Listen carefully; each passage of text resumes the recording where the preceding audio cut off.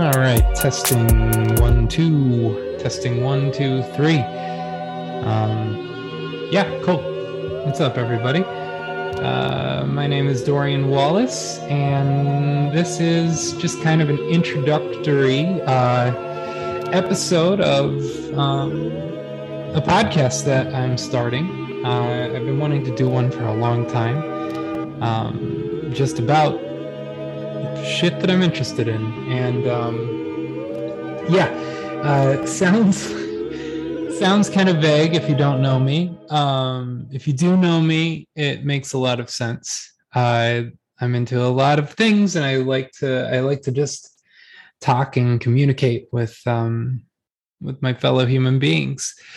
But just a little bit of an introduction on who I am and what I do, and why this might be an interesting podcast to check out further episodes on as it goes along. So first and foremost, I'm a composer and a pianist and a music therapist, and that may not seem like the most interesting space to begin any kind of dialogue with lots of people or with lots of subject matters, but I promise you it is. So get this. I've been playing piano since I was about 4 years old, and I've been composing music give or take since I was around 7 years old, and I'm now a 36-year-old man. So it's been a long time. And I'm really primarily a self-taught musician and artist, though I come from an incredibly musical family. My mom is a professional pianist, and my dad is a singer and a composer, specifically in the world of barbershop. My sisters are in a successful barbershop quartet. My younger brother is a percussionist. My brother-in-law is a jazz saxophonist, and my wife is a violinist. And, so I've been around music for a really long time, and I have had lessons here or there. But for the most part, a lot of it was learning music by ear. And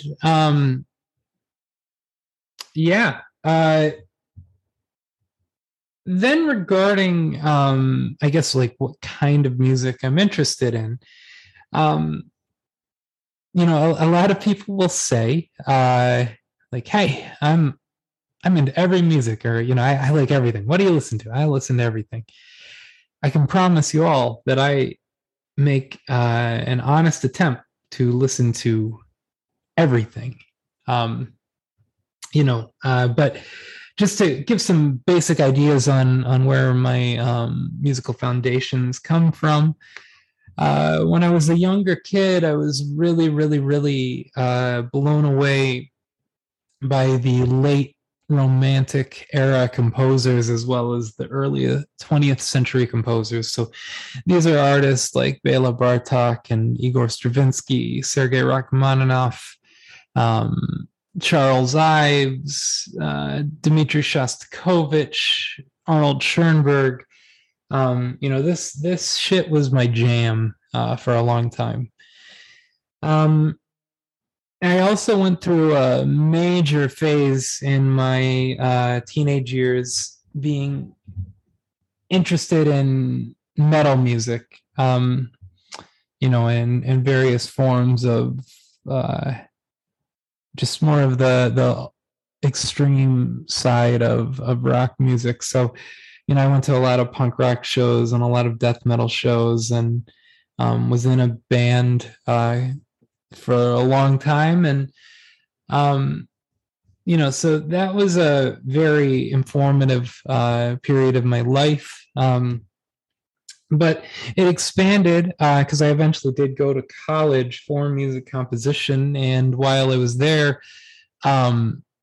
really began to realize that I'd been improvising my entire life, but in the formal academic world of music, improvisation is not as coherent of an outlook on how to express oneself. And so, I just really started to fall into jazz music and funk music and reggae and all of the musical forms that really grew out of the American blues tradition, and just got deeper and deeper into improvised music. And that eventually led to being really into hip hop music and all of these sorts of things. And so anyways, moral of the story is that's like a really brief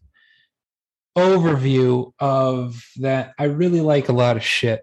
And there are a lot of people, a lot of artists that I've met over my career as a composer and as a musician, performing musician, that are just have a lot of really, really great perspectives. And so I'll be having some friends on, having some colleagues on. Some you may have heard of, some you may have not. But it's really just to shoot the shit and talk about anything from mundane concepts to really, really deep existential issues.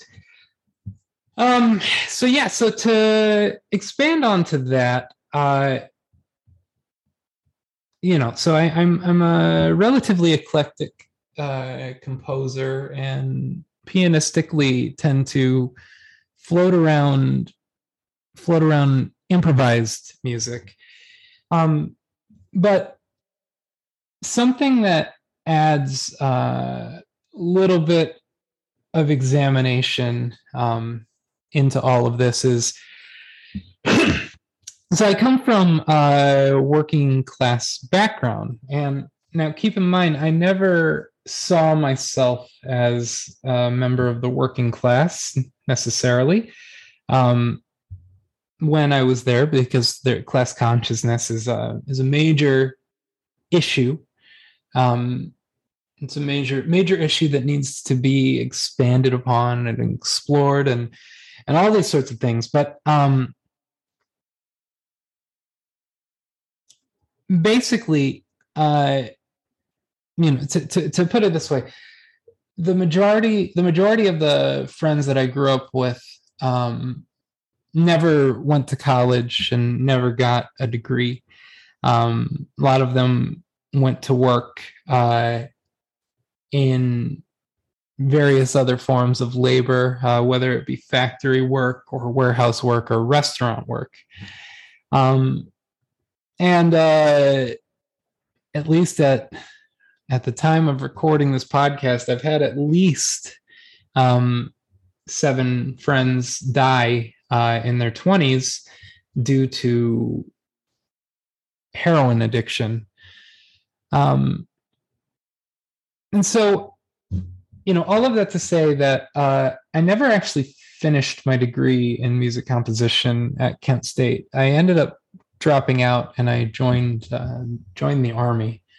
And that's a whole other world, but it was really through the world, through the lens of becoming a member of the U.S. military, I started to meet a lot of different kinds of people, from various walks of life. Hung out with a lot of dudes that were former gangbangers in various inner city spaces.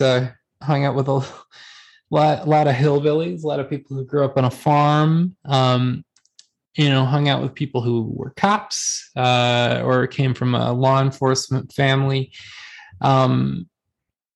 Just got to meet a lot of differing people from a lot of differing backgrounds. And the other major transition that took place during the Army years was I had actually come into the military as a conservative Republican, and really started to transition the awareness that I was actually more aligned with the quote unquote libertarian right, while being a member of the military, mostly because I started to realize the real human consequences of war and the real human consequences of American imperialism. And all of this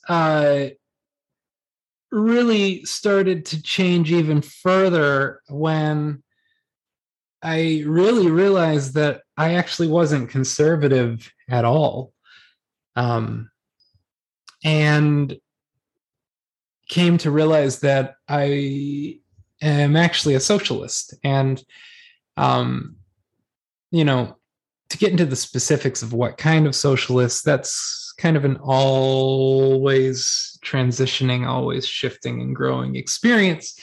But, to really summarize, I tend to be some synthesis of anarchist and Marxist, as well as an advocate for social democratic policies, and am willing to organize with people from all over the spectrum.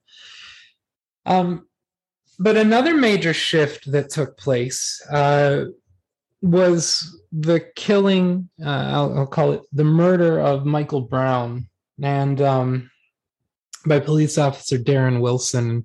And this was an eye-opening experience for a lot of reasons. The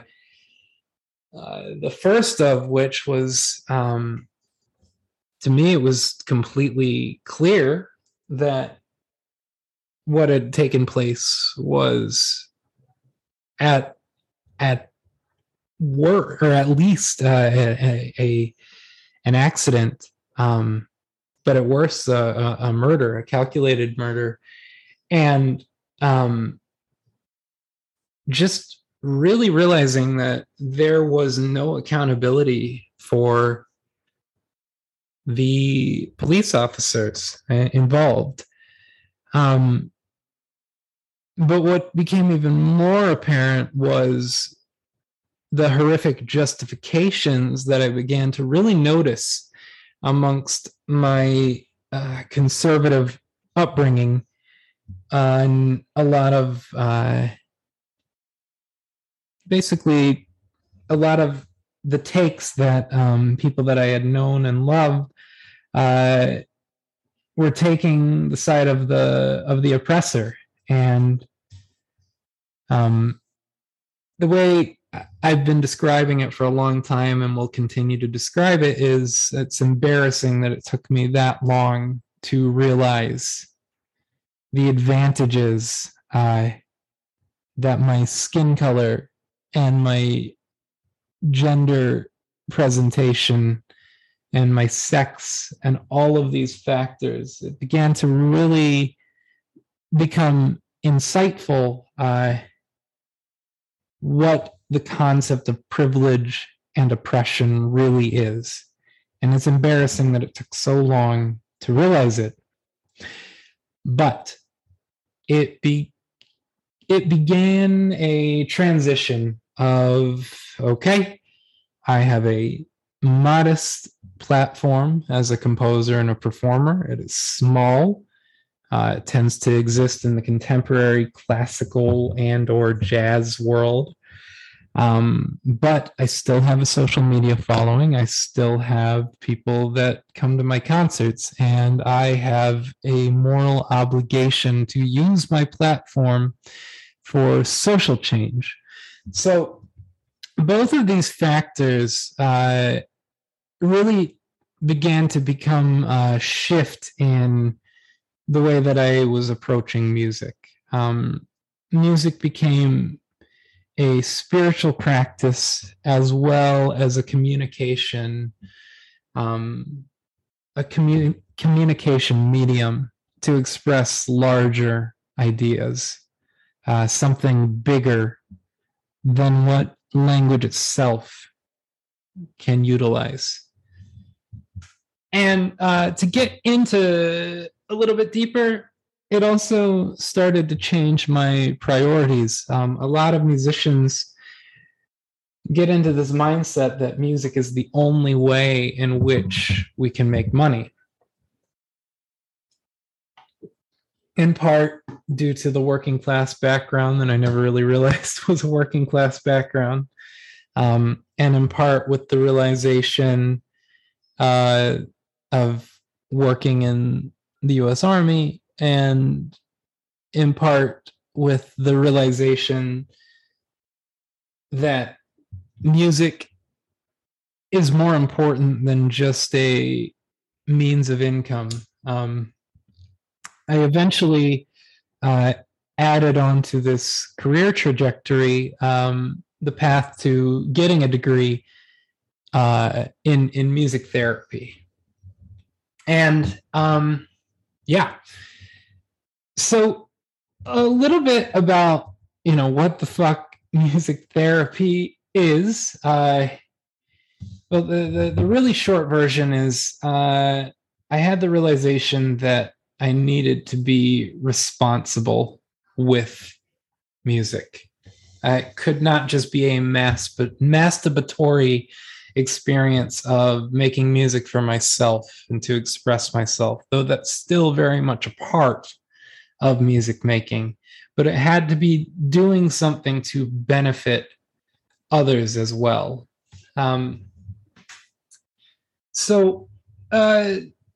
The way that music therapy is defined is music therapy is the clinical and evidence-based use of music interventions to accomplish individualized goals within a therapeutic relationship by a board-certified music therapist. Music therapy can be practiced individually or in groups, often in collaboration with other therapies, treatments, or pharmaceuticals. Music therapy involves listening to, reflecting on, and creating music with the goals of improving a person's health and well-being. Immersion in music can support people in more easily expressing themselves, uncovering and managing complex emotions, strengthening and attaining emotional intelligence and release.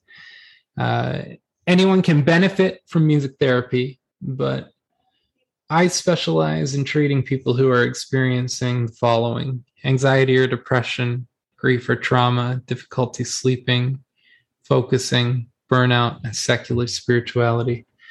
Which I actually don't even know if I agree with that anymore. I just realized that's something I read. Okay, yeah, that's something I read that I wrote a long time ago, and I need to change on my website because the real areas that I really began to put my focus on is facing work, doing work with activists and political radicals who are facing burnout.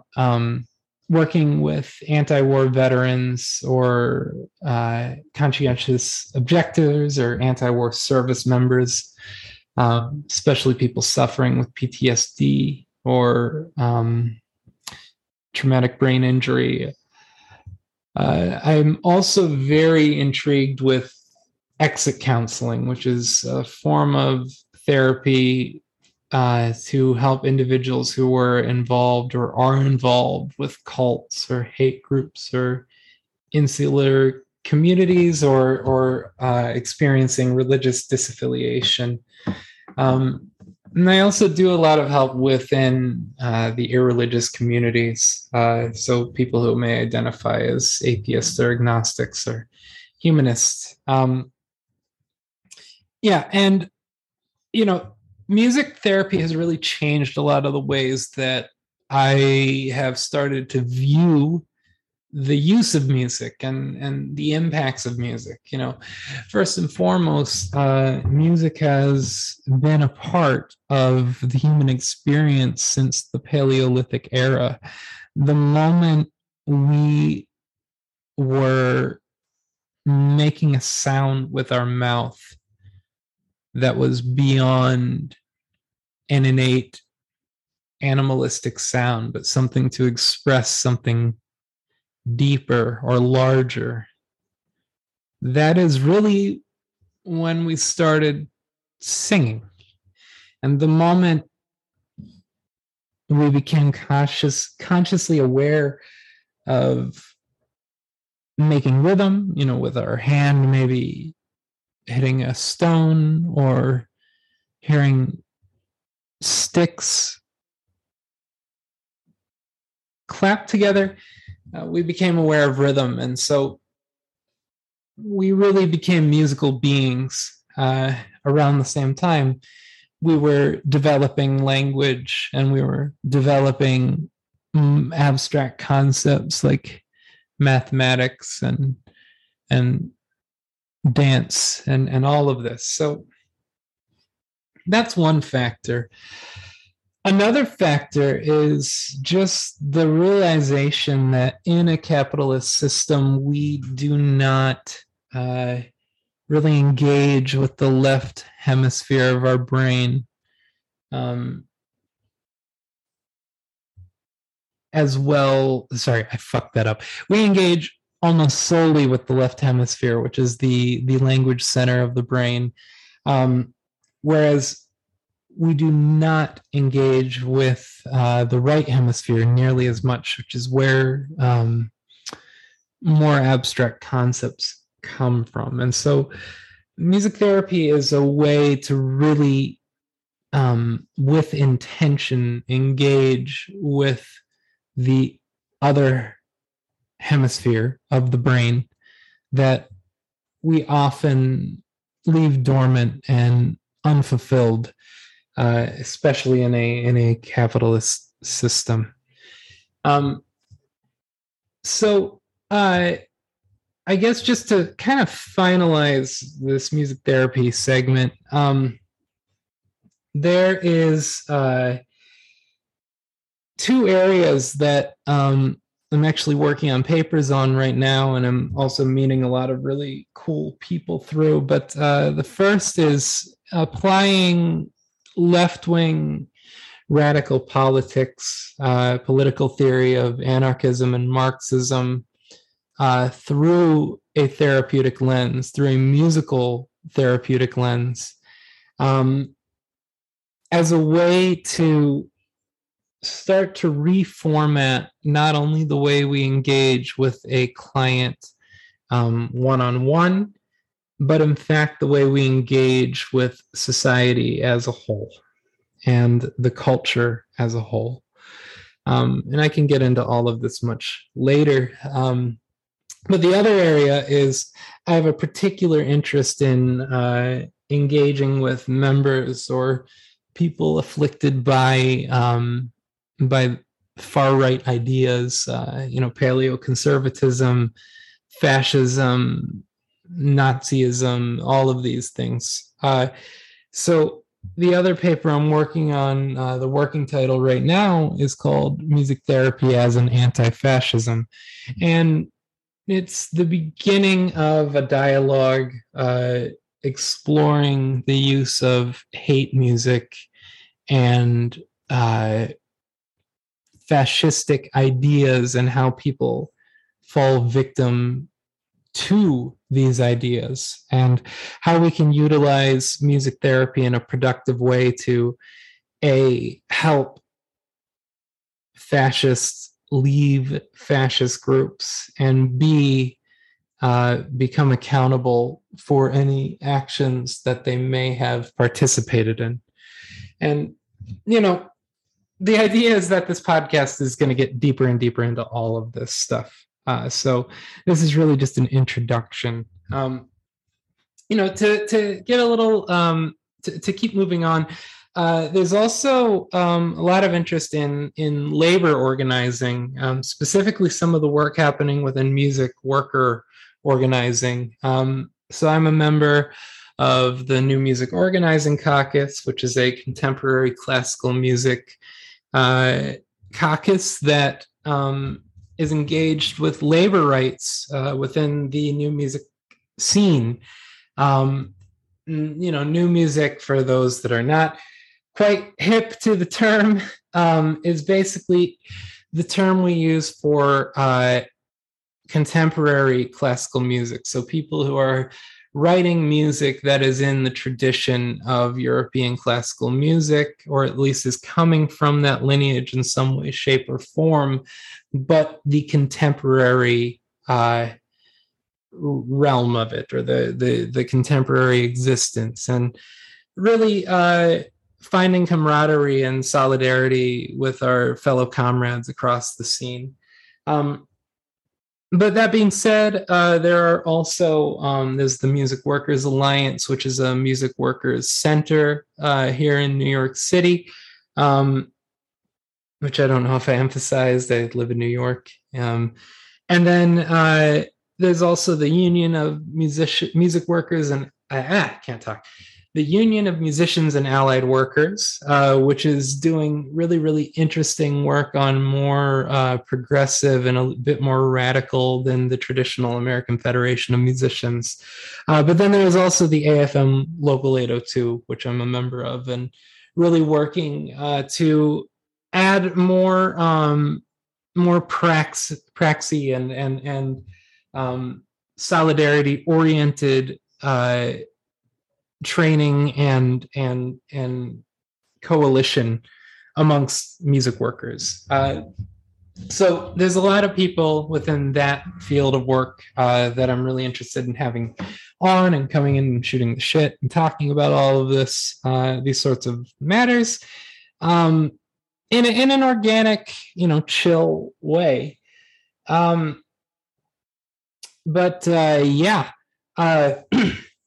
There's also some overlap with the labor movement as a whole. So there are a lot of other laborers who will definitely be coming on to talk about things. To sort of get into the last area, I'm really interested in philosophy, and I'm not a philosopher myself, but I love reading and learning philosophy. Specifically, really into existentialism, humanism, Buddhism, Marxism, anarchism, social ecology, postmodernism. These are all various schools of thought that I find some kinship or some interest, and so there will definitely be some philosophical discussions and conversations coming from all of this. And last but not least, I'm a big fucking nerd. So I'm gonna have people just talking about science fiction and horror movies and comic books and all that kind of stuff. I love that world. I said last but not least, but also meditation. Very interested in meditation, which seems completely random to say after saying science fiction and horror, but whatever. So to conclude this introduction ramble that I am putting out into the interwebs, is that there's a lot of areas of interest, lot of areas lots of areas that I find interesting, and I've had the luxury of getting to know and meeting so many people involved in these various spaces, that I just think it's worth it to begin having the discussion of all right, I'm gonna have a fucking podcast and just bring people on to shoot the shit, because there's lots of areas of interest and lots of conversations that can definitely take place. And it's looking forward to using this as a home base to talk about some things that that I really do think will benefit the world to have these conversations out there. And so last but not least, I am not using Patreon, at least at this point. I actually am part of a musicians co-op, Ampled, which is really a musician's version of Patreon, but it's collectively owned. Patreon will take a cut from the artists, from the content creators. And there's a tier program, which can be a little complicated for the creators as well as the supporters. Ampled is a collectively organized platform, and there are no tiers. It is just simply whatever you feel you can donate. There's a minimum of $3, but you can donate $3 a month to help support this show and support this work. But if you go to www.ampled.com/artist/Dorian Wallace, again, that's www.ampled.com/artist/Dorian Wallace. It'll be a good place to throw any extra money you might have. The way I think about it is that $3 a month really comes to $36 a year, which is one $20 bill, one $10 bill, and one $5 bill, and one $1 bill. So that is very, very little money in the grand scheme of it. And so if that's something you can afford, just for $3 a month, or more, I'm not going to complain about more than that. But I do ask just for any support that you may be able to offer, so that I can really put more time and effort and focus into this podcast and really grow this into something meaningful for a lot of people. So again, my name is Dorian Wallace, and this show is called Dorian's Mode. Check me out at www.dorianwallace.com, and I'll catch you all later. Peace.